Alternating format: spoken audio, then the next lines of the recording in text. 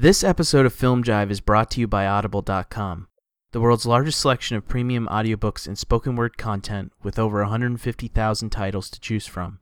To sign up for your free 30-day trial, please visit audibletrial.com/filmjive.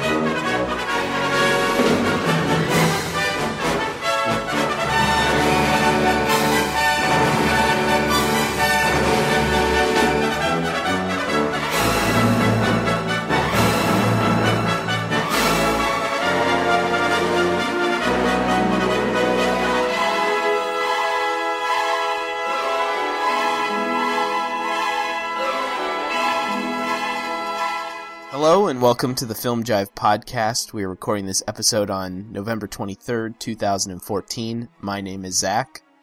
And I am Andy. This is episode number 85, where we are discussing Peter Yates' 1983 sci-fi fantasy adventure film, Krull, released by Columbia Pictures, and starring Ken Marshall, Lizette Anthony, Freddie Jones, and a very young Liam Neeson. Andy, would you please read the plot synopsis? On the planet of Krull, an evil creature known as the Beast, very clever, it's a good name, decimates the world's armies and kidnaps the lovely Princess Lisa, who is destined to become queen. The brave Prince Colwyn leads a motley crew of warriors to rescue his beloved princess. However, before he can face the Beast, Colwyn must locate a mystical weapon known as the Glaive, which was really hard to do, which he can use to slay the hideous beast. So that's Krull. I know you love this movie. Since when do we read plot synopsis with personal commentary peppered in throughout? Yes, I do have a lot of affection for Krull.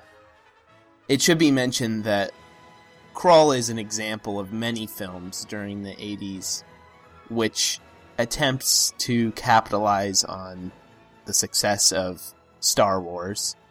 I would even argue Conan the Barbarian. Not necessarily the film, because it didn't come out. Just the idea. Yes, definitely the original source. Lord of the Rings, and I would say Robin Hood as well, are definitely apparent in their influence. And I don't think the movie in any way attempts to conceal that mimicry.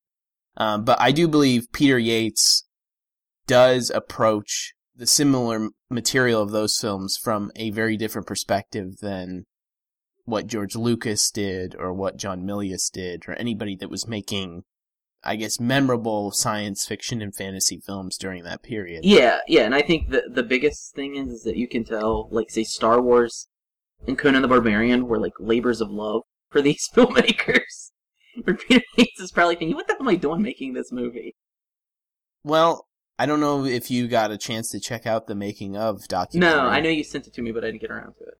Yeah, and in that documentary, he seems very passionate about what he's doing.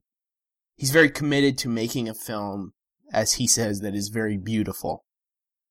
And I do think that that's important, because when you watch Krull for a action-adventure film, it doesn't really attempt to do a lot to satisfy the blockbuster cliches. It takes them and it kind of uses them to, I guess, pay tribute to the work of someone like T.H. White or Beauty and the Beast. I think where I'm not saying it's better than Star Wars, I'm not saying it's better than Conan the Barbarian, but I do think where it stands apart a lot of the 80s fantasy films is that it isn't swallowed alive by 80s sensibilities. I think the storytelling is too swooning at times, and in that way it sometimes reminds me of almost like a Powell Pressburger film, especially how impressionistic the art direction is. Yeah. Not saying it's as good as any Powell and Pressburger film, I'm just saying that I see that connection. Now, I enjoy the film. I do have some fond memories of it, watching it when I was younger. But I had not seen it probably since I was 9 years old. I think there's kind of an incohesive variety in these very different artistic styles that find their way into the production design that I really enjoy. There is a certain amount of ambition about the whole thing, even if that ambition isn't met with quality control. I do admire it, and I do kind of see it as it's not that far away from just being a blatant children's film. In, I would say, how it reduces its themes, but also that it's very much made in a way that refrains from indulging in violence, the way that other films of its time did. A lot of Peter Yates' direction is tailored to avoid gruesome set pieces and really the combat in certain scenes. My problem with that, though, is I thought all the fighting sequences were so poorly choreographed. Yeah, I won't disagree with that. I do think the direction at times, or at least the staging, is not the strongest. I think in a lot of times there's scenes where in the foreground you have something going on, and in the background you have characters just standing around because they don't have anything to do. There's actually a really apparent example of it during that quicksand sequence, where everyone is arm to arm reaching for the guy that's sinking, and Freddie Jones is just right of frame, just standing there watching everybody. It's like he's he can't be bothered to lend a hand. It's very committed to a sort of more swashbuckling romantic atmosphere, which I don't think ever takes itself too seriously. But from what I already know about your opinion of this film beforehand, and your snarky commentary, I don't think you feel the same way. I will say about the film, there are moments where the film is very beautifully shot. And there are some moments within the Black Fortress, which I think are pretty surreal and pretty neat. The Princess in the Eye is a neat image that we see a couple times. A couple things like that. The Beast is just a mess completely. I mean, that's such a horribly designed villain, especially in the wake of Darth Vader. Such a sloppy costume that we only see. It's animatronic, actually. Oh, is it? Yeah. Okay, well, it's so sloppy looking, and we only see kind of like through a haze. A lot of the problems are the things like the fight choreography is really poorly done. The staging is really poorly done. Like we were kind of like talking beforehand, and I was saying, you know, how when you make a movie, you come up with just a general plot, then you kind of flesh out the plot to an outline, then you make a Bible for characters and places and religions and things like that. And then you make that into the script. So everything makes sense. Everything feels like it's existed for a while. There's a clear idea of everything. In this film, there is no feeling of that. It just seems like the studio was like, we want a movie that combines Star Wars and Dungeons and Dragons and some Conan the Barbarian, and told the screenwriter just to go at it. And he just sat down and was like, okay, here are the points that I need to hit. Things are just brought up out of nowhere. The glaive, right before he gets the glaive, is the first time we hear of the glaive. Oh, you need the glaive. Well, let's go get it. I had no clue it was going to be a boomerang. Because that's essentially what it is. But when it happens, is it not No, amazing? it was like, no, he just sticks his hand in some water and he pulls out a rock and the rock breaks off and he's got the glaive. The glaive is the best. I love the glaive. I was like, what is this? This is so poorly conceived. And then, like I mentioned, the changeling. In The Empire Strikes Back, we have the scene where we have the bounty hunters introduced, so we know who they are. Well, in this film, the changeling is just wandering around in the woods before he meets and kills the blind guy. But that's so economic. But the film's not economic at all, because I mentioned the thing where the old man tells the prince that, oh, we got to go to this guy, the blind guy. He'll tell us where the Black Fortress is. So they go to the blind guy. They're at the blind guy's place. And he's like, no, we got to go to this place to go. We have to go to the Emerald Castle to know how to do this. They hit there, the blind guy dies, and they're like, oh, now we got to go to the Widow of Webbs to find this out. And then we get like a 15-minute scene with the Widow of Webbs. That's not economical. They could have cut all that out and said, we need to go to because the blind guy serves no purpose whatsoever. They just are like just shoving scenes to make it 2 hours. Well, Star Wars is 2 hours, so this film has to be 2 hours too. Or if you can go like, well, Star Wars is 2 hours, Close Encounters is 2 hours, Superman the Movie's 2 hours, Raiders of the Lost Ark is 2 hours, Conan is 2 hours. The general theme is that these popular science fiction fantasy films are 2 hours. Ours should probably be 2 hours too. Yeah, well, the death of the Emerald Seer, which, as you said, leads to the Widow in the Web sequence, which I think is one of the film's strongest moments visually. That is one of the best scenes in the movie.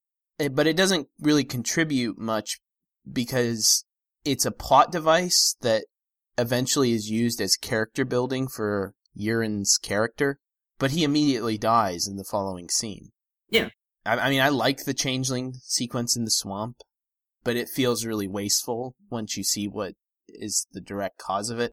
And the conceit of the sands of time falling out of his hand, and he has to climb down this mountain, and you see him holding his hand up in the air the entire time, is pretty ridiculous. Well, it's kind of like he's doing like the Black Panther thing the entire time. But like I thought that's what he was doing. This abandonment of any kind of convincing reality is something that I kind of admire. I find. Well, I have another like major problem with this movie. Okay.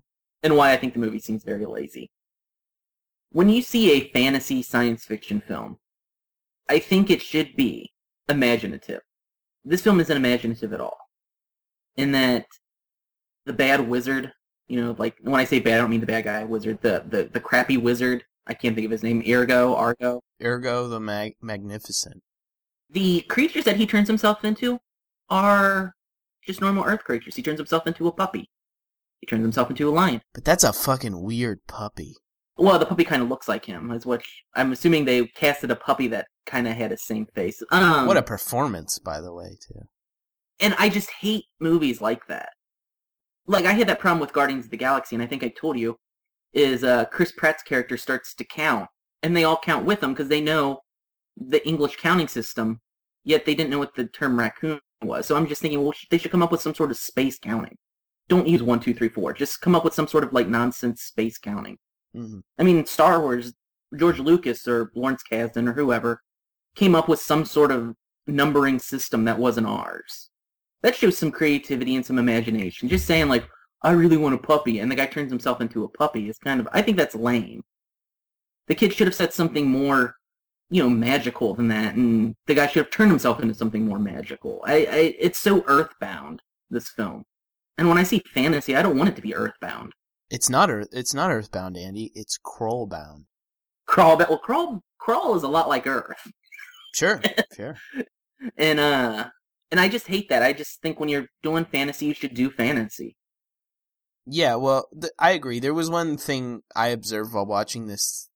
I was questioning is why is it? And this isn't specific to Krull. I think this is in fantasy films in general, but.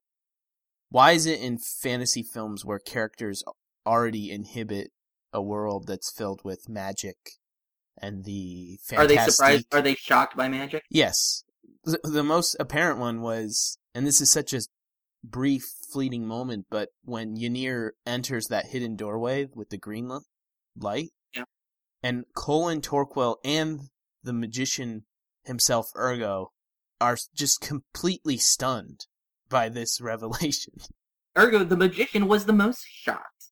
He can change himself into different animals, and he's shocked that you can walk through a rock. Yes, well, but he is the comedic relief, and what he is the comedic relief. But my other problem is that he's the first one that sees the Cyclops. Yes. Everyone seems to know what the Cyclops and the Cyclops backstory is, but him. Where's he been? Well, Colwyn doesn't know. He wasn't that surprised. Well, I think it's suggested that when he arrives, he's not been on Krull before. Who? The Cyclops? Ergo. Or Ergo. Well, where the hell did Ergo come from? He time traveled. So that's what we're supposed to get from his first scene. I think so, because he comes flying in like a comet. Well, yeah, I get that. I just thought he was doing a really poor magic trick. Well, they should have established that I come from somewhere else. He says something about where am I, and they say you're on Krull, or... I thought they said what forest he was in. there is a suggestion of, because really, how does the Black Fortress, it comes from another galaxy, and it's never been on Krull before. And one thing I do find confusing is the movie doesn't indicate a passage of time that would say this fortress has landed and the world has been decimated by its evil. Right, yeah. It just lands and you get the the voice-over prophecy, which basically tells you the entire story of the film. So, yeah.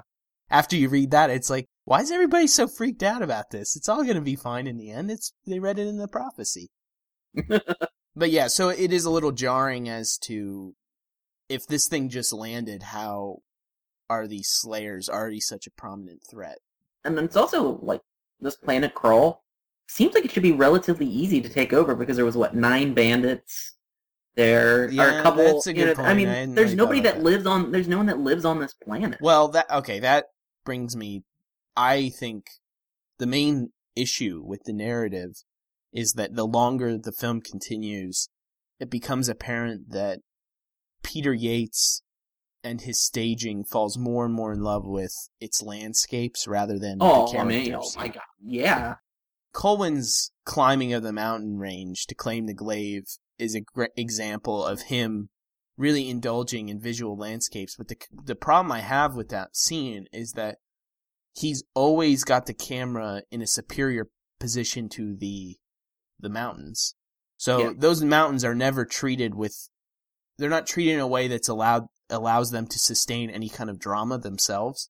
It's very picturesque, but it doesn't do anything it doesn't really depict the struggle that he's facing. Like, you watch that sequence and it feels kind of like this whimsical breeze, and he doesn't seem to really be struggling to climb the mountain at all. It doesn't really seem, and to me, I think that moment is supposed to be a rite of passage for the character. Well, nothing is hard in that scene. Even when he gets the glaive itself, it's just simply putting his hand. But it is beautiful. You can't disagree. That shot of the glaive where the molten is crumbling off is amazing. It's beautiful. Maybe if there was more build up to it, like it was more of a struggle to get, and it meant more to get it. As is, it was like a very easy task. And further with his love, the landscapes here. That's like another one of my problems is that this is like, at one point this was one of the most expensive movies ever made. I look at this and I'm just blown away at like what the hell they were spending their money on. These landscapes that they have, yes, they are beautiful, and he shoots them pretty well, like very picturesque, like you said. But this doesn't make me think of an alien planet at all. It makes me think of, mountain ranges on Earth. And that, again, when I said this film feels very earthbound, this leads to it. It actually made me think of the Masters of the Universe movie. The movie was cheap, that was a low-budget film, Masters of the Universe, and they couldn't afford to shoot a film on the planet Eternia, and that's why they brought it to Earth. And that's what I always think whenever I see that. I think, well, either one, they're not inspired enough to create an alien landscape, or two, they don't have the money. And I know they had the money. But in Star Wars, do all those planets feel like alien landscapes? Yeah, he makes the deserts of Tatooine feel like an alien landscape. Yeah, he does. Okay. The 2 moons on Tatooine make it, and I know there's 2 suns on Krull, but it's obviously just a ripoff of the 2 moons of... Yeah, and that you only see the binary suns once in the movie. There's just one shot. But those sequences on Tatooine, even though it is just desert, yeah, that does seem like an alien landscape. Now, granted, one of the reasons I think is that he didn't inhabit Tatooine with, dogs and lions and things that we normally see on Earth. He inhabited with bizarre alien creatures like Jawas and Tusken Raiders and everyone that's in the bar, the cantina and all those things. So he inhabited the planet with alien creatures, which I think helps. But it's also, I think he has a clearer eye of what he's doing, George Lucas does, than Peter Yates in this film. Because like I said, I mean, the scene with the 2 moons where Luke looks at it is an emotional scene. There are no emotional scenes in this movie. And that creates kind of like, this is a different world. What do you mean there's no emotional scenes? No, I mean, there's nothing emotional in this movie. Oh, come on. The climax, power is fleeting, love is eternal. You know the most emotional scene in the movie, or the one that had the greatest gravitas, was Liam Neeson's death scene when he was talking. Yes, and actually, my favorite character in the film is Rel the Cyclops. I think he's great, and I think it's very strange how much the film dedicates to his relationship with Ergo and Titch. Mm-hmm. One sequence that really struck me was where Ergo's life is first saved by Rel, where he throws the spear at the hidden slayer when he's like picking berries or something.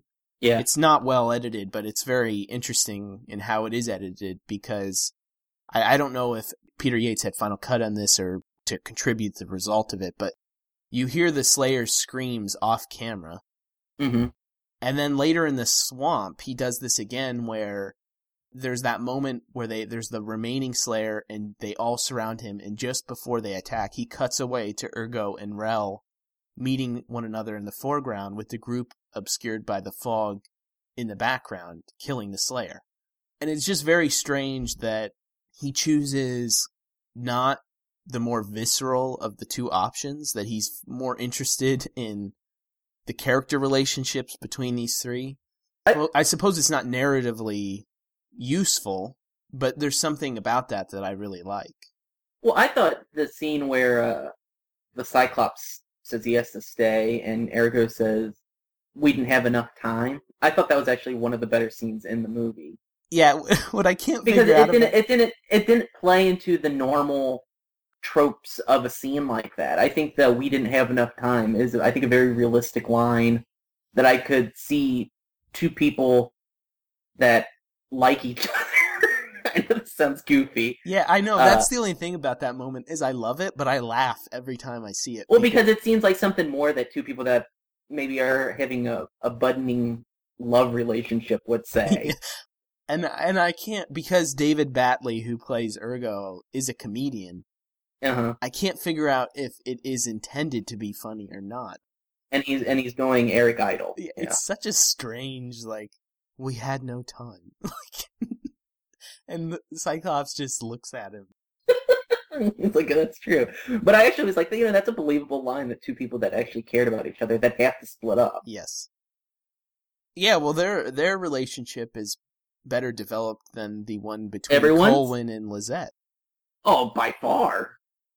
I would say, though, I do think arguably the best thing about the film, and I do think this is where Peter Yates, being the director, is most apparent, is in the camaraderie among the Fellowship of Thieves. Just some of the Fellowship, because most of the thieves we don't even know. We know that there's 9 of them, but we know the leader, Liam Neeson, Robbie Coltrane, and the younger one. The other 5 can just be anybody.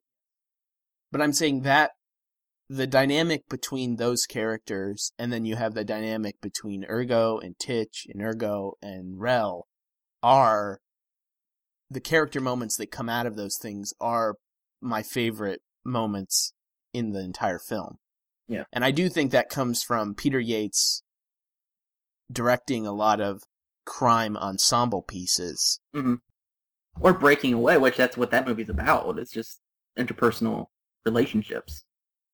There's, this honor among thieves sort of mentality. And I think the movie does convey that. It doesn't spend enough time with that because it's constantly moving or stopping and then going to Freddie Jones walking around in a web. But Freddie Jones is the weirdest actor ever. Well, yeah. Well, here's the thing about this movie, and he's part of it, and so is the Widow of the Web, Francesca Annis. Is that how you say her name? Yeah. About her. Well, she's beautiful when she's not in the old woman makeup. She was she's in Macbeth. Yes, but she's also, her and Ralph Fiennes were together for many years. He left his fiancée for her. She's about 20 years his senior. Yeah. Well, I mean, in this movie, when she doesn't have the old woman makeup on, I mean, she is a gajillion times like hotter than the princess, which I thought was a mistake. Mm-hmm. But anyway, here's one of the things about this film: how even though this movie cost $40 million, one of the most expensive movies of its day, how low rent this film is. where's Max von Sydow? Where's, like, Peter Cushing or Christopher Lee? Where's Laurence Olivier, John Gielgud, Ralph Richards? I mean, these guys were in all of those movies at that time, basically.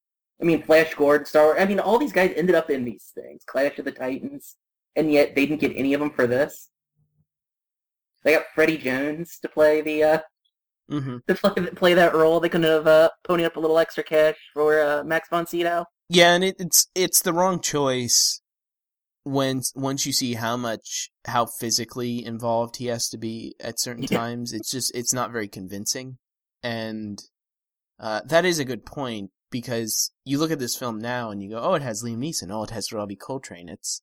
There's something about its star power that is only there because when we reflect back on it and see the careers that these people went on to have. I found that bizarre as well. And for a film that's so British, I find it strange that Ken Marshall is at the center of it as well. Oh, he's horrendous. I mean, this film suffers from this. He's really bad. I mean, this movie suffers from. He's not any worse than Mark Hamill is in the. No, Mark Hamill has. No, Mark Hamill's great, because Mark Hamill has that. You believe that he really is just the farmer's son. Like, he isn't particularly good looking. He's very average looking. Everything about him is average, and that's what makes his story so great, is that he achieves greatness. So that means anyone can achieve greatness. This guy is too good looking for you to really get behind. And he's got that, like, shit-eating grin that he keeps throwing on his face. I mean, he's like a sleazeball. I just hate him. Oh, see, I think he's what executives think is, like, the boy next door kind of idea, when he's not. I mean, I agree, he's not the most charismatic or convincing presence in the movie. But I do think he is able to convey a certain naivete that I think is essential to the character. No. He's the shits in the movie, and, I mean, he's not as bad as, say, like, Nigel Terry's in Excalibur, who he plays King Arthur, and I think he's one of the reasons why that movie isn't, like, a great movie, but he's like Sam Jones and Flash Gordon. And I think he's at least physically convincing in that he actually performs all of his own stunt work. No, I agree. I mean, he is, like, physically convincing in that sense, but no. You can't even compare him to Mark Hamill. Yeah, because he's better. No, he is, like, infinitely worse. What did you think of the Fire Mare sequence? I thought the Fire Mare sequence was silly. It was another problem that I had with the movie. It's like how I said the movie's so earthbound. So their mystical horses that they get are just horses. And there's some bad firework that's put over top of them. They're just horses. And that's, like, my problem. I mean, at least give us, like, winged horses or something, you know? Something somewhat alien. Or somewhat more fantastic than just horses where you throw some shitty fire special effects over their hooves. But how about the wide shots with the trailing fire in the distance? And especially the one where they're in the sky. I didn't think the sky one looked good. I mean, it is a more grounded take on Pegasus. It is, yeah. Even how they're used narratively, where they're almost, like, used as a suggestion that they have to ride them in order to access the realm of the Black Fortress, is very similar to how Pegasus is used in accessing Mount Olympus. But if you were making a Clash of the Titans, but you were just doing the Clash of the Titans story, but you're doing it on, like, modern Earth, and you came up with something like that. Or if you're doing it in the Old West, and they had to get a special mare, some sort of wild stallion, I would go, that's a cool, clever idea. But when I'm watching fantasy, I want to see. I think they should try to make it as fantastic as they could. I really like the Fire Mare sequence. Actually, probably my favorite sequence in the movie, and I actually really enjoy the wrangling of the Fire Mares, leading them. I thought it was way too easy. I thought it was way too easy to do. It wasn't easy though. They couldn't mount them, and the one guy couldn't. The one stuntman couldn't mount them, but I mean everyone else mounted them okay. And maybe this is just me, but I'd still find there's something astonishing about watching, like, a group of Clydesdales. I think they should have. If they wanted to show how hard it was to mount these mares and everything, they should have cut down on all of the going from place to place with the blind guy, and maybe extended that scene. Wouldn't that have been great if they get the thieves and they're like, what do we gotta do? You gotta get fire mares. So they go get the fire mares and it's like, shoo! And the movie's over in 45 minutes.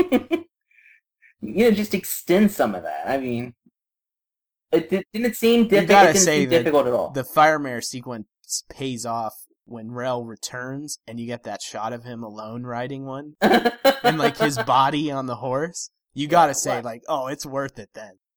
Do you know what that is? It's a really bad version of the Millennium Falcon showing up to help Luke Skywalker blow up the Death Star. Mm. I mean, that's all that was. But the only problem was the Cyclops isn't Harrison Ford and Han Solo. I mean, we legitimately care about Han Solo, and we want to see him change. I care about Rel. But Rel's been a good guy since the beginning, so the fact that he shows back up, who cares? I don't know. He's such a good guy. I think you don't really know what his motives are when he's following them at first. Maybe at the very first, but by that point you certainly do. Yes, but I'm saying his introduction and him following the group for a while, you don't know why he's doing that until he makes his presence known to the members of the party. Until the old one tells the backstory of the Cyclopses. One gender I do think is really poorly portrayed in this film, and that is the female characters in this movie. Well, there's only 2 of them. Four characters. Oh, yeah, you're right. Okay, I forgot about the other 2. Liam Neeson's wife. Yes, and Marith. One of his 7 wives. And then Vela, the one that was sent by the Beast to corrupt Colwyn. Yeah. And he's so magnificent, she just falls in love with him at first sight. Yeah, that sequence kind of plays out like an episode of Montel or something. Kind of. But I mean, this shows the problem when you have because this movie's obviously a movie at this point where they're shoving $40 million into it is because executives want to recapture the success of Star Wars, and they obviously don't know how to do it because the princess. Well, there's a princess in Star Wars. Well, let's put one in here, but they don't understand why Princess Leia is so great. Well, and Princess Leia, even still considering how she finds herself in these damsel in distress situation, she takes control of them. Like when they come to save her from the Death Star, she takes control, like almost immediately. And I think that's the strength of the Princess Leia character is that George Lucas, by hiring a Jewish actress in Carrie Fisher, he just essentially made her a Jewish princess. Smart alecky, sassy, take no shit, she's taken over kind of character. And I think that's why she's such a strong character. It's because she's not a traditional princess, but she's more of a modern, I guess, like I said, Jewish princess stereotype. But that's even how she reads her lines. Is in that kind of like very modern stereotypically Jewish cadence. And this, she's just a typical damsel in distress. She can't do shit.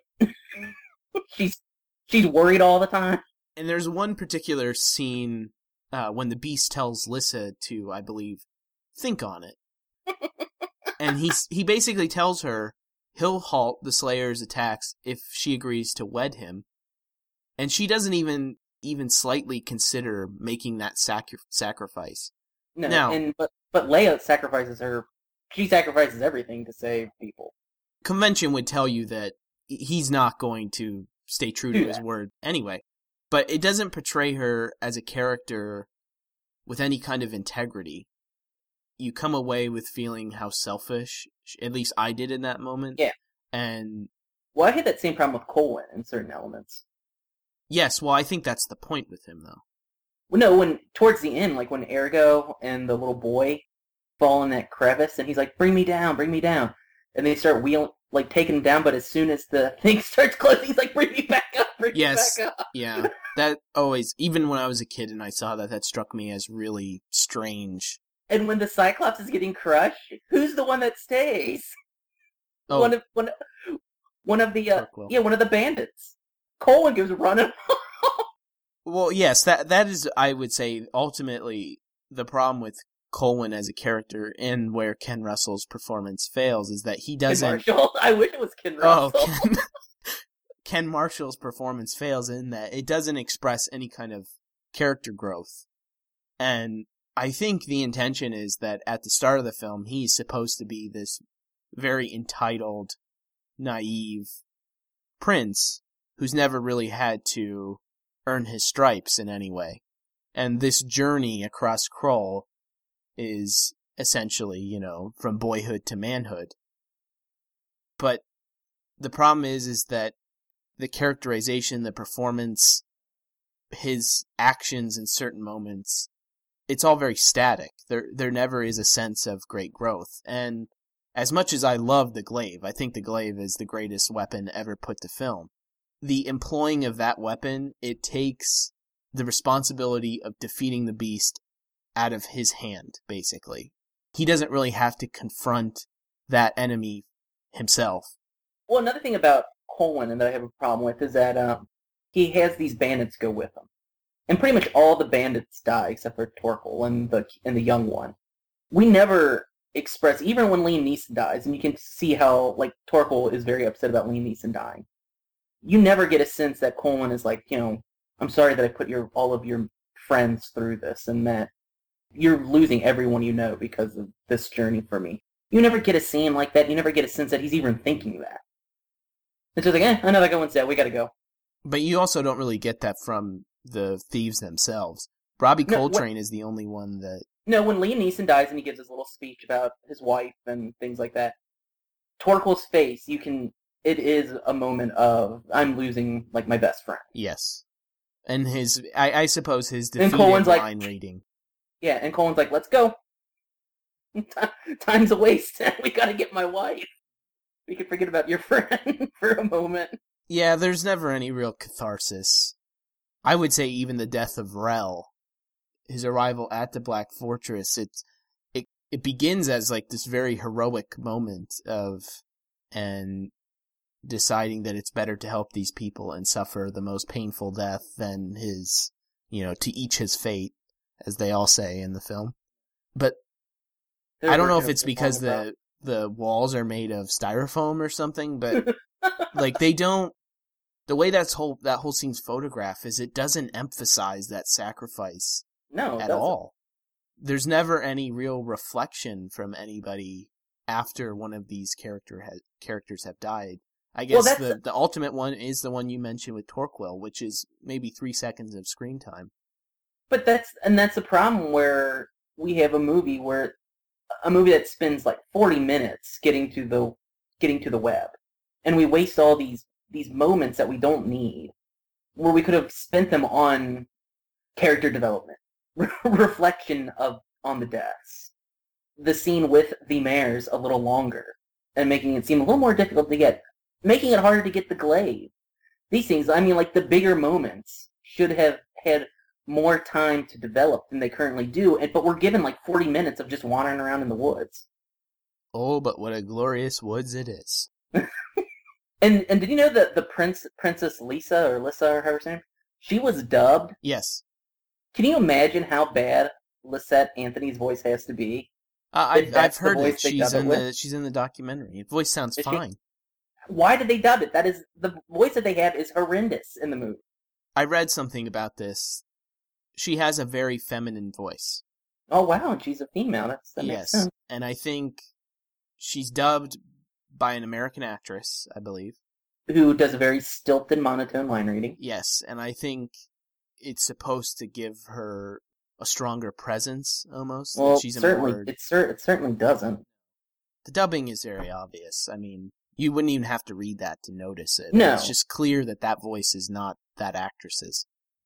But I was going back to the female character's point.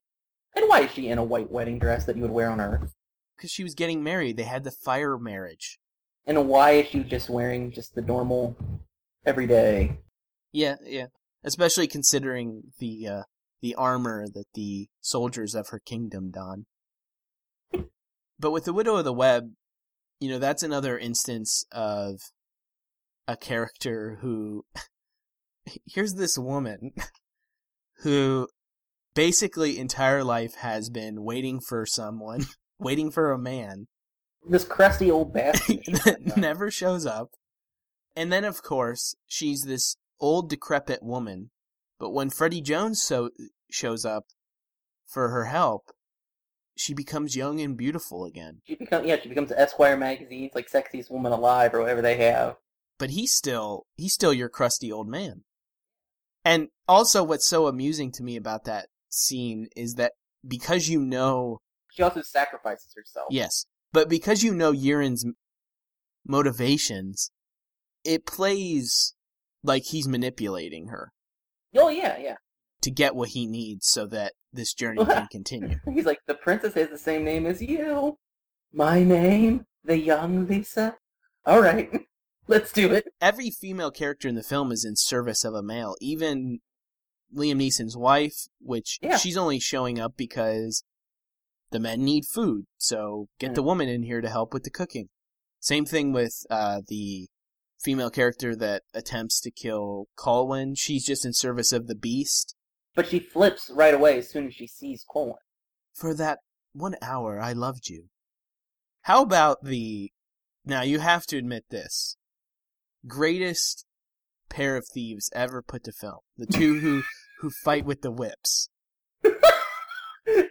What I love about the whips, though, it's like they receive no training with the whips. Like, you hear the sound effect, but the whip is so limpless through the whole thing.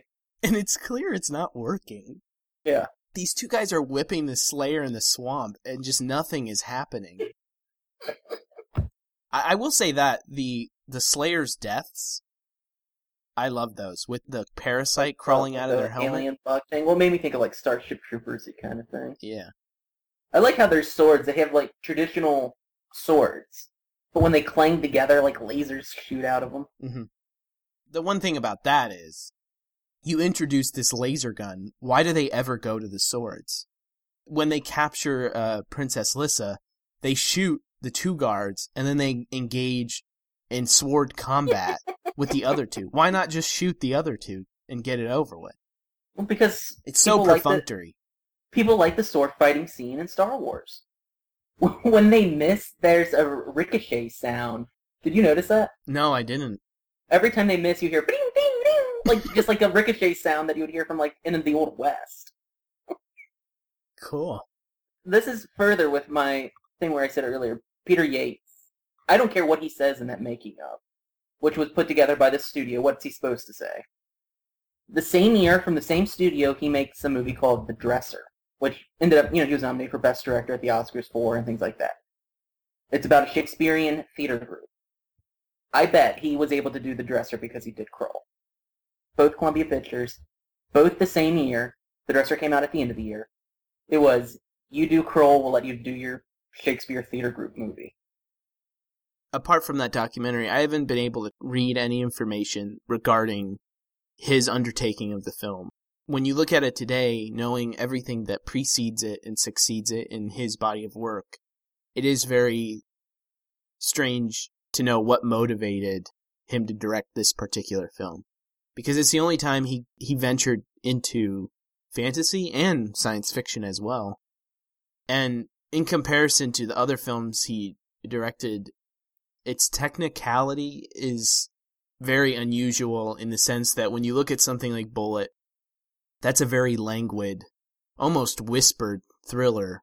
The same thing with The Friends and Eddie Coyle.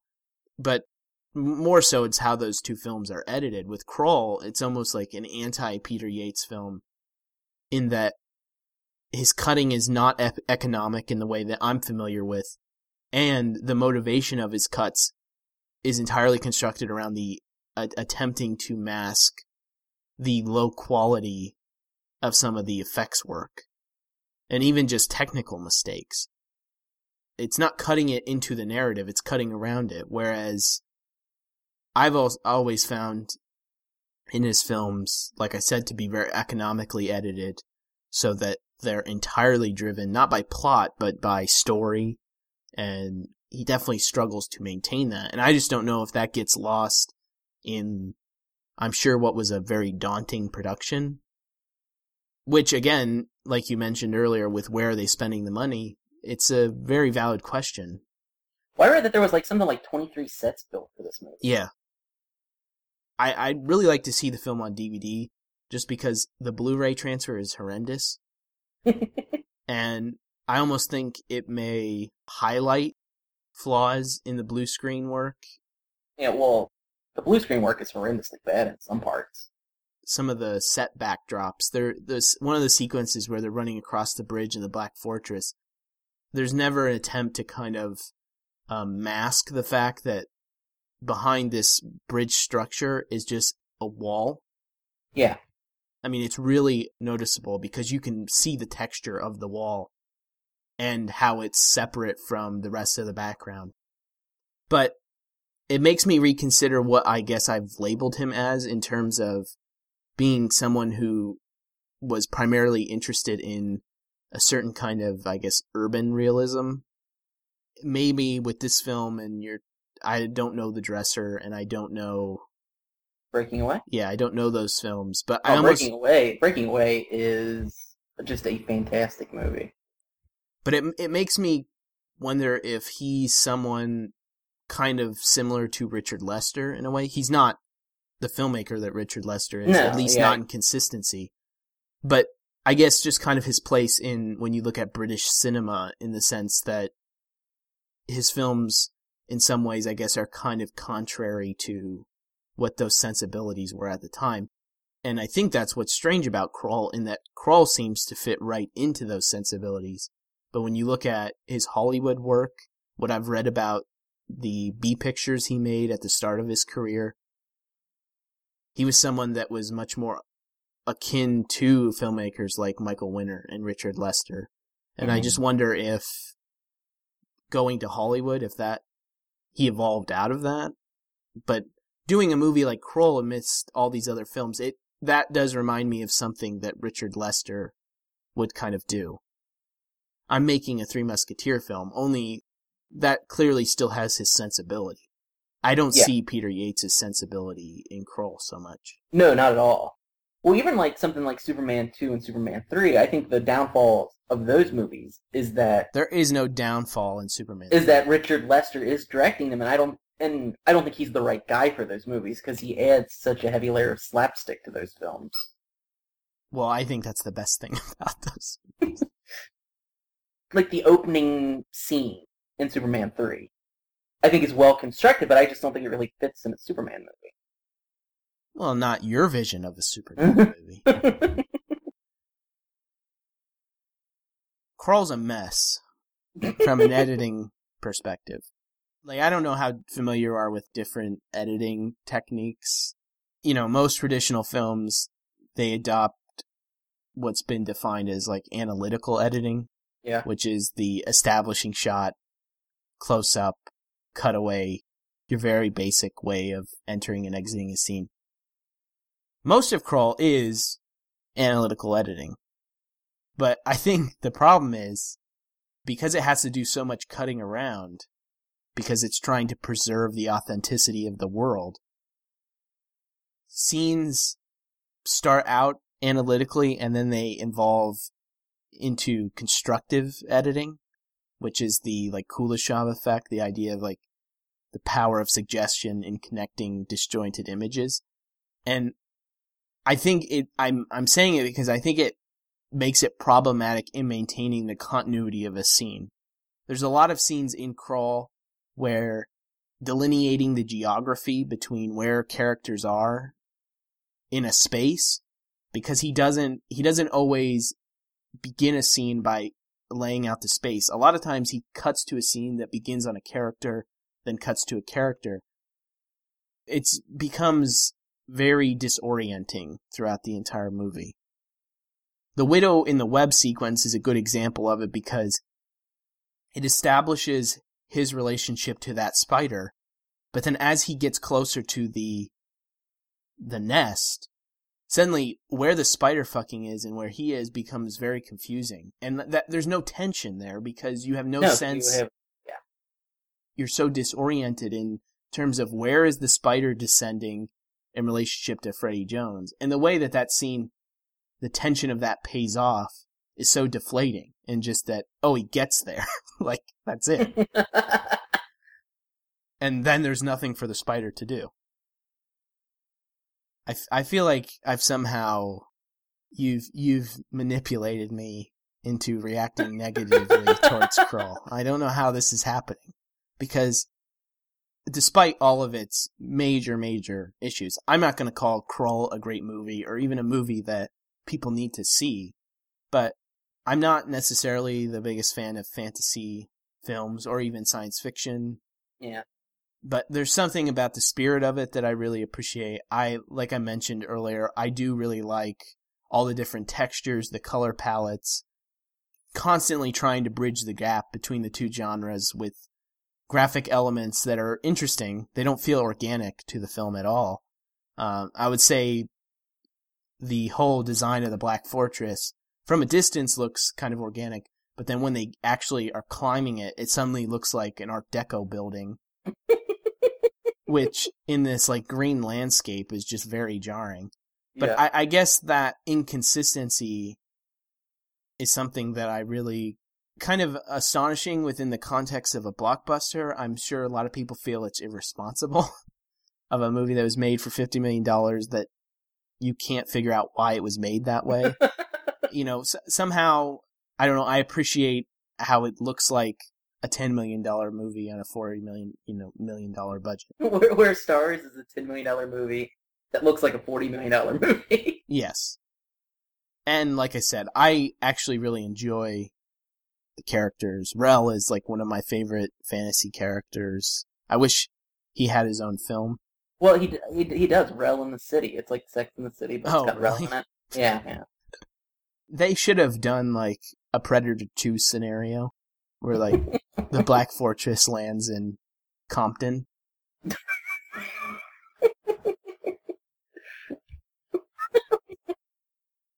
I wouldn't mind seeing Rel in a Die Hard-like movie.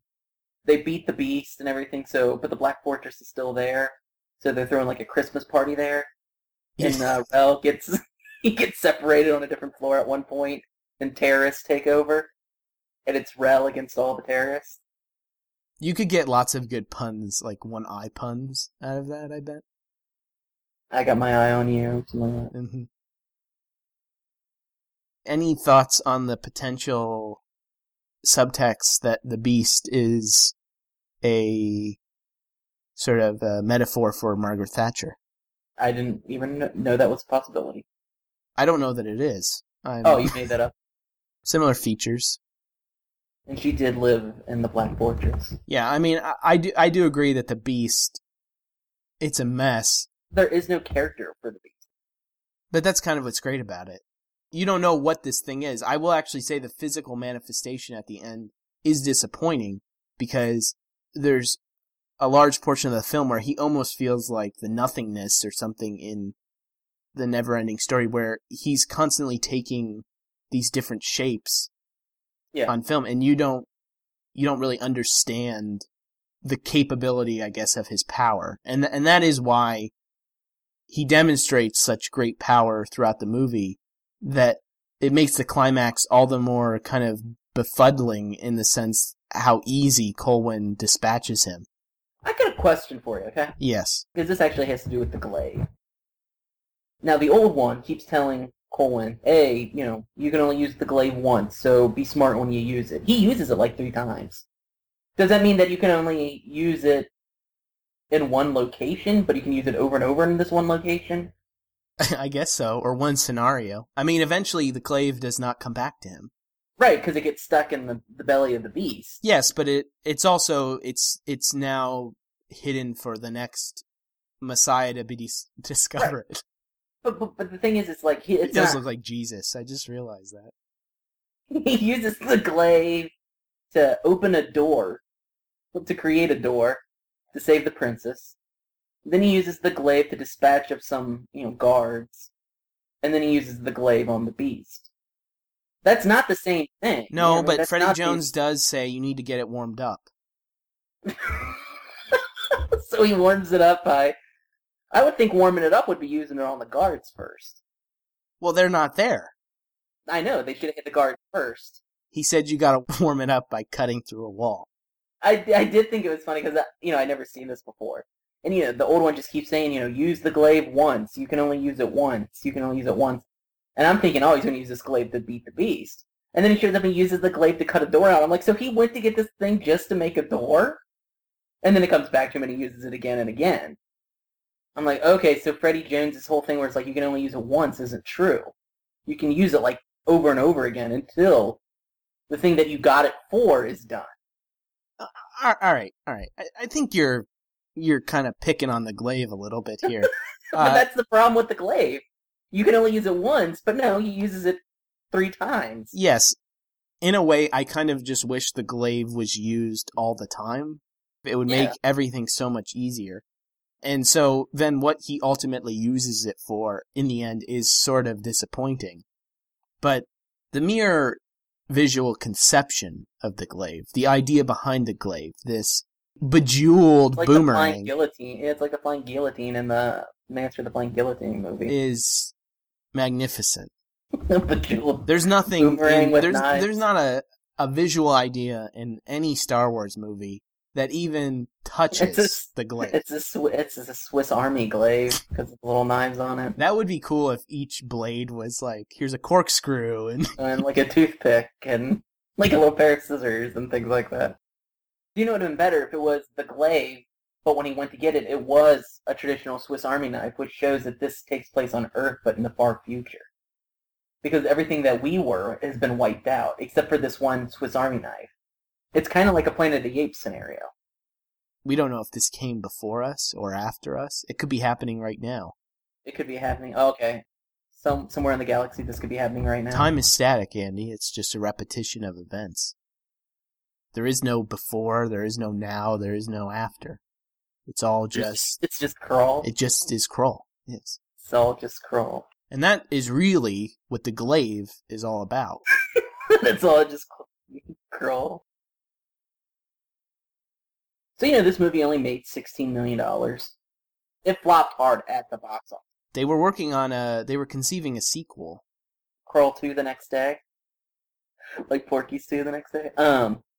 I would love to have been that executive that spearheaded Krull. What it was like for him coming in on Monday. Well, it comes out in 1983, which is the same year as Jedi. Yep. I'm not sure what else, but I don't know that it ever really had a fighting chance. I just don't think Peter Yates' sensibility is tailored for that kind of a movie. And I do think that's the interesting thing about it, and the problem with it is just that it doesn't play like an epic blockbuster. Here are the highest grossing films of 1983. Number 1, Return of the Jedi. 2, Terms of Endearment. 3, Flashdance. 4, Trading Places. 5, War Games. 6, Octopussy. 7, Sudden Impact. 8, Staying Alive. 9, Mr. Mom. 10, Risky Business. When you think about, if you looked at a gross list today, yeah, don't the films on that list feel so small in comparison? The fact that a movie like Mr. Mom can be except for Return of the yes. Jedi. I mean, we got Return of the Jedi. We have a movie like War Games and 2 franchise films other than Star Wars with the James Bond and Dirty Harry movies. But Terms of Endearment being the second highest grossing film. Right. I mean, it wouldn't be second highest grossing film, but these films, these Oscar bait films, do well. I mean, American Hustle did really well. Silver Linings Playbook did well. Wolf of Wall Street did really well. Oscar bait films typically do well. King's Speech made over $100 million. And Trading Places, that has Dan Aykroyd and Eddie Murphy. That would be like, a Hangover movie or something. I think Mr. Mom is the one that really sticks out as the one that's kind of like odd that it made that much money. It's Keaton. It is. People love Michael Keaton and Terry Garr. Oh, I wanted to mention the opening shot where they're in space and the Black Fortress goes by us, yes. just like an Imperial cruiser from Star Wars. I mean, could they have devised an opening that was more of a ripoff of Star Wars than that? Unless they actually had an Imperial cruiser go by. That would have been good. It was like this big mountain fortress and a little pebble. Yeah, I was just thinking, like, oh my god, they're just stealing the first scene from Star Wars. The opening shot of every Star Wars movie is this. I will say that the montage that follows, that lays the land out for you, yeah, it feels very reminiscent of what Peter Jackson later does in Lord of the Rings, with like the horde of slayers, like they, in their own way, because they're silhouetted, almost look like orcs, and this giant fortress. Yeah, well, strange said is I did see a lot of the Lord of the Rings movies in this. Mm-hmm. Which I find very bizarre that I guess his biggest influence on the Lord of the Rings movies was Krull. I love it. Well, this was the height. Fantasy was at its highest. But I even wonder if the failure of Krull, it comes out in 1983, which is early in the decade, but a lot of iconic films preceded this. You know, Conan, Dragon Slayer, Star Wars, Flash Gordon. So I almost wonder if there was, I mean, I know there's some fantasy that's successful after the fact, but I almost wonder if people were kind of starting to get a little tired. I think they were getting, like, the mainstream was getting tired of it. Not necessarily your fantasy fanatics, but your mainstream was. Because, I mean, this flops, Conan the Destroyer, which was 1984, flops, Labyrinth, which was the next year, flopped. I mean, you have a lot of, like, fantasy films, I guess, coming after Return of the Jedi that just flop hard. And yet they kept making them. Well, that's the thing about, you know, studio executives. They'll keep hitting the well until someone finally says, this isn't working at all. So they'll make, you know, they'll make 6 more movies that flop before someone finally says, I don't think anyone wants to see these anymore.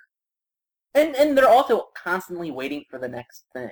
Mm-hmm. Because I've said before, I don't think I've ever said it on here, but I've said it, I have been known to say it, that executives are typically the least creative people that are in the entertainment industry.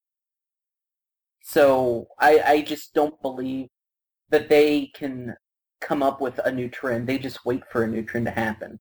So they'll just continually make flops because this at one time was a hot trend until they can find the new trend that's easy to point out. But do you think that happens today? Yeah, I still think that happens today. Because it doesn't seem like most of these big blockbuster movies, they don't really seem to flop. Some of them do. I mean, Battleship flopped. The John Carter film flopped. Yeah, there's a good example.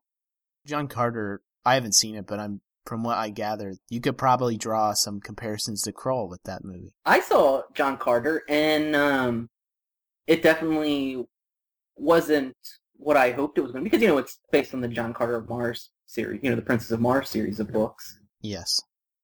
So I was really excited about it. I've always wanted to see a Princess of Mars film, and it's not what I would have... Not exactly what I wanted, but I didn't think it was horrible, and I thought they got some things right. They got some things horribly wrong. But I can't figure out why this one bombed and why so many of the other really terrible ones didn't bomb. I do think we're now in a society that doesn't want to see things from hundreds of years ago. And what I mean by that is that John Carter is a Civil War veteran. I think that immediately turns people off. Like, as much as I love, say, like the Universal monster movies, I don't think you could make Victorian-era horror films today that make money. I think that would turn off the general audience. Well, with that recent news, it doesn't seem Universal's going that direction. Going to go that direction anyway, and I think they think the same thing, that people just don't want to see Victorian-era things. So I think that's a problem in itself. But Hammer right now seems to be attempting... They're attempting it. They succeeded with Woman in Black, but I think the star power of Daniel Radcliffe had a lot to do with that. And the fact that it was a good movie. Sure. If you would have put the guy that played Ron in the movie instead, it wouldn't have worked. I mean, it probably still would have been an okay movie, but I don't think it would have made the money it made. I just don't think Victorian-era things were going to work anymore for genre films. So I think that's why, say, John Carter flopped and, say, Something Just As Worse didn't. So yeah, blockbusters still flop. There are just not as many blockbusters that flop. And I do think that's a lot of the studios have made that happen. I think they've gone out of their way to make every blockbuster seem like this is a movie you cannot miss. You just can't miss it. And you know what? Speaking of John Carter, Battleship, and Lone Ranger, all 3 of those films had negative publicity before they came out. dealing with their costs and production overrun and things like that. And with the internet now, I think that stuff is a little more accessible than it would have been in the past. And so, would say something like Lone Ranger. Disney couldn't make this out to be, this movie is awesome, you have to see this, because there was so much negative publicity before the film came out. Mm-hmm. Whereas something that is really shitty, that doesn't have production problems, like say the new Transformers.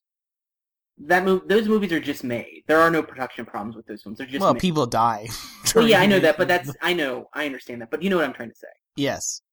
So there is no negative publicity. When they come out, the studio can go, look how awesome this stuff is. This is awesome. You're going to love it. Because there isn't the pre-existing negative publicity surrounding the film. And all you need, really, is like one huge weekend, and you're good. And, you know, a movie like Pacific Rim, that was kind of a flop here. It did well overseas. Well enough that they're making a sequel, but it kind of flopped here. Mm-hmm. It only did like a little over 100 million here, which it needed to do a lot more than that. And I think a lot of that wasn't necessarily negative reaction, but I think a lot of people thought it looked stupid. And they thought correct. Well, they thought incredibly wrong, but I mean, that movie is a lot of fun. One of the things I love about that movie, Pacific Rim, probably the thing I love most about Pacific Rim. The guy loves Pacific Rim but hates Krull. Because Krull's so stupid, is that Pacific Rim is all about working together. A unity of man. And I like that message. I mean, I don't know. I just really like Whatever. that. And that is what that film's about. Because on the audio commentary track, Guillermo del Toro even says that's what this film's about. And I think that's an easily to point out theme of that film is the idea of working together. Last thing I wanted to say, I've mentioned this short making of documentary, which I'll post in the show notes. It's available on YouTube. Guess who narrates the documentary? Sir Ralph Richardson. No. George Lucas. No. Howard Cunningham. Ron Howard? Tom Bosley himself. Oh, I was thinking, because he's Richie Cunningham. Why is Tom Bosley doing it? Because he's the ultimate Krulleteer. Does he say that? I love Krull. I saw a print of it the other day. It is him recording preview. A voiceover in his kitchen, and his wife's like yelling at him in the background. Oh my god, he is Howard Cunningham. It's not Tom Bosley. Okay. No, I'm kidding. No. Oh my god, I was gonna say Happy Days isn't even from Universal or Columbia. Yo, it is from Columbia, isn't it? Because I was thinking this movie is from Universal for a second. Doesn't seem to have helped it financially, though. His association. Tom Bosley, yeah, I mean, he doesn't. Oh, come on, he doesn't draw a crowd? Are you kidding? By 1983, he's at the height of his powers. What are you talking about? Happy Days was canceled in '84. Some say that it was him appearing in this making of documentary for Krull is what got Happy Days canceled. Oh, really? Yeah. Yeah, it drew people away. They're like, ugh. He's associated with Krull. I don't want to listen to him spout out fatherly advice anymore. He should have played Tyrion, the old one. Oh, he should have played Colwyn. That would be pretty interesting if Tom Bosley played the young prince, that the old one has to come. He'd be older than the old one. Know what they should have done? Henry Winkler is Colwyn. Oh, God. Tom Bosley is the young one. Marion Ross as the Widow of the Web. Anson Williams as Ergo. Donnie Most as the Cyclops. I mean, just go down the line. Ron Howard should be in there as the little kid, even though he'll be an adult. Pat Morita should have been Oracle. Get the night shift crew. Shelley Long as the princess. Whoa! Whoa! I can't stand Ron Howard, but this should have been a dry run for Willow. I don't like Ron Howard the director. I like Ron Howard the person. I like Ron Howard the actor on the Andy Griffith Show. Was Don Knotts dead by now? No. By 83? No? No. Ooh, he should have been the Emerald Seer. I got myself an emerald right here. It's going to be a good one. Yeah, I don't know. You would have had one bullet in a pocket. Can you imagine a film where you see Don Knotts kill Don Knotts? I call that my dreams. That happens in my nightmares. No, Don, watch out! How many jive turkeys are you giving Krull, Andy? 1. It does make me reevaluate my star ratings for Dogs in Space, though, because I originally gave Dogs in Space 1.5. Yeah, you're gonna tell me you're gonna rewatch Dogs in Space before No, you so I'm Krull. gonna have to drop Dogs in Space to like a half of a star. I'm giving it 4.5. Are you really? Oh yeah, I got Krull fever. It's a fever, all right. I'm not a critic, so I don't care. Some movies are just like hard to rate because you do like them, even though they're sacks of shit. It's not a sack of shit, though. Oh, it is. It's a sack of rubies. That turn into stones when you take them outside. Oh, another great moment. What a reveal. When he opens it up, and his face. If you are farsighted. Are you talking about when the face of the blind guy after he overhears? Because he's got really good hearing. I like the face of the blind guy when he's getting choked out. How can you give Krull 4.5? I don't know. What do you give Big Trouble in Little China? 5. So it's only half of a star better. Well, but that's a big half star, Andy. I mean, Big Trouble in Little China is actually a well-made movie, and it's legitimately funny. So is this. Well, this one's not trying to be funny. It just is. Oh yeah, it is. We had no time. That's really should have been the tagline of Krull. Yeah, when it bombed. We had no time. So Andy, what are we looking at next episode?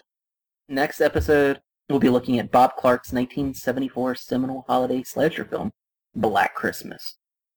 So you can hear Andy on the Steve and Andy Meet Batman podcast and follow him on Letterboxd, where I can be found as well. Film Jive can be reached at filmjive.wordpress.com, Facebook, Stitcher Radio, and iTunes. Please send all your thoughts and feedback to filmjive@gmail.com. Thank you for listening to the Film Jive podcast. Please tune in next episode, and until next time, keep on jiving.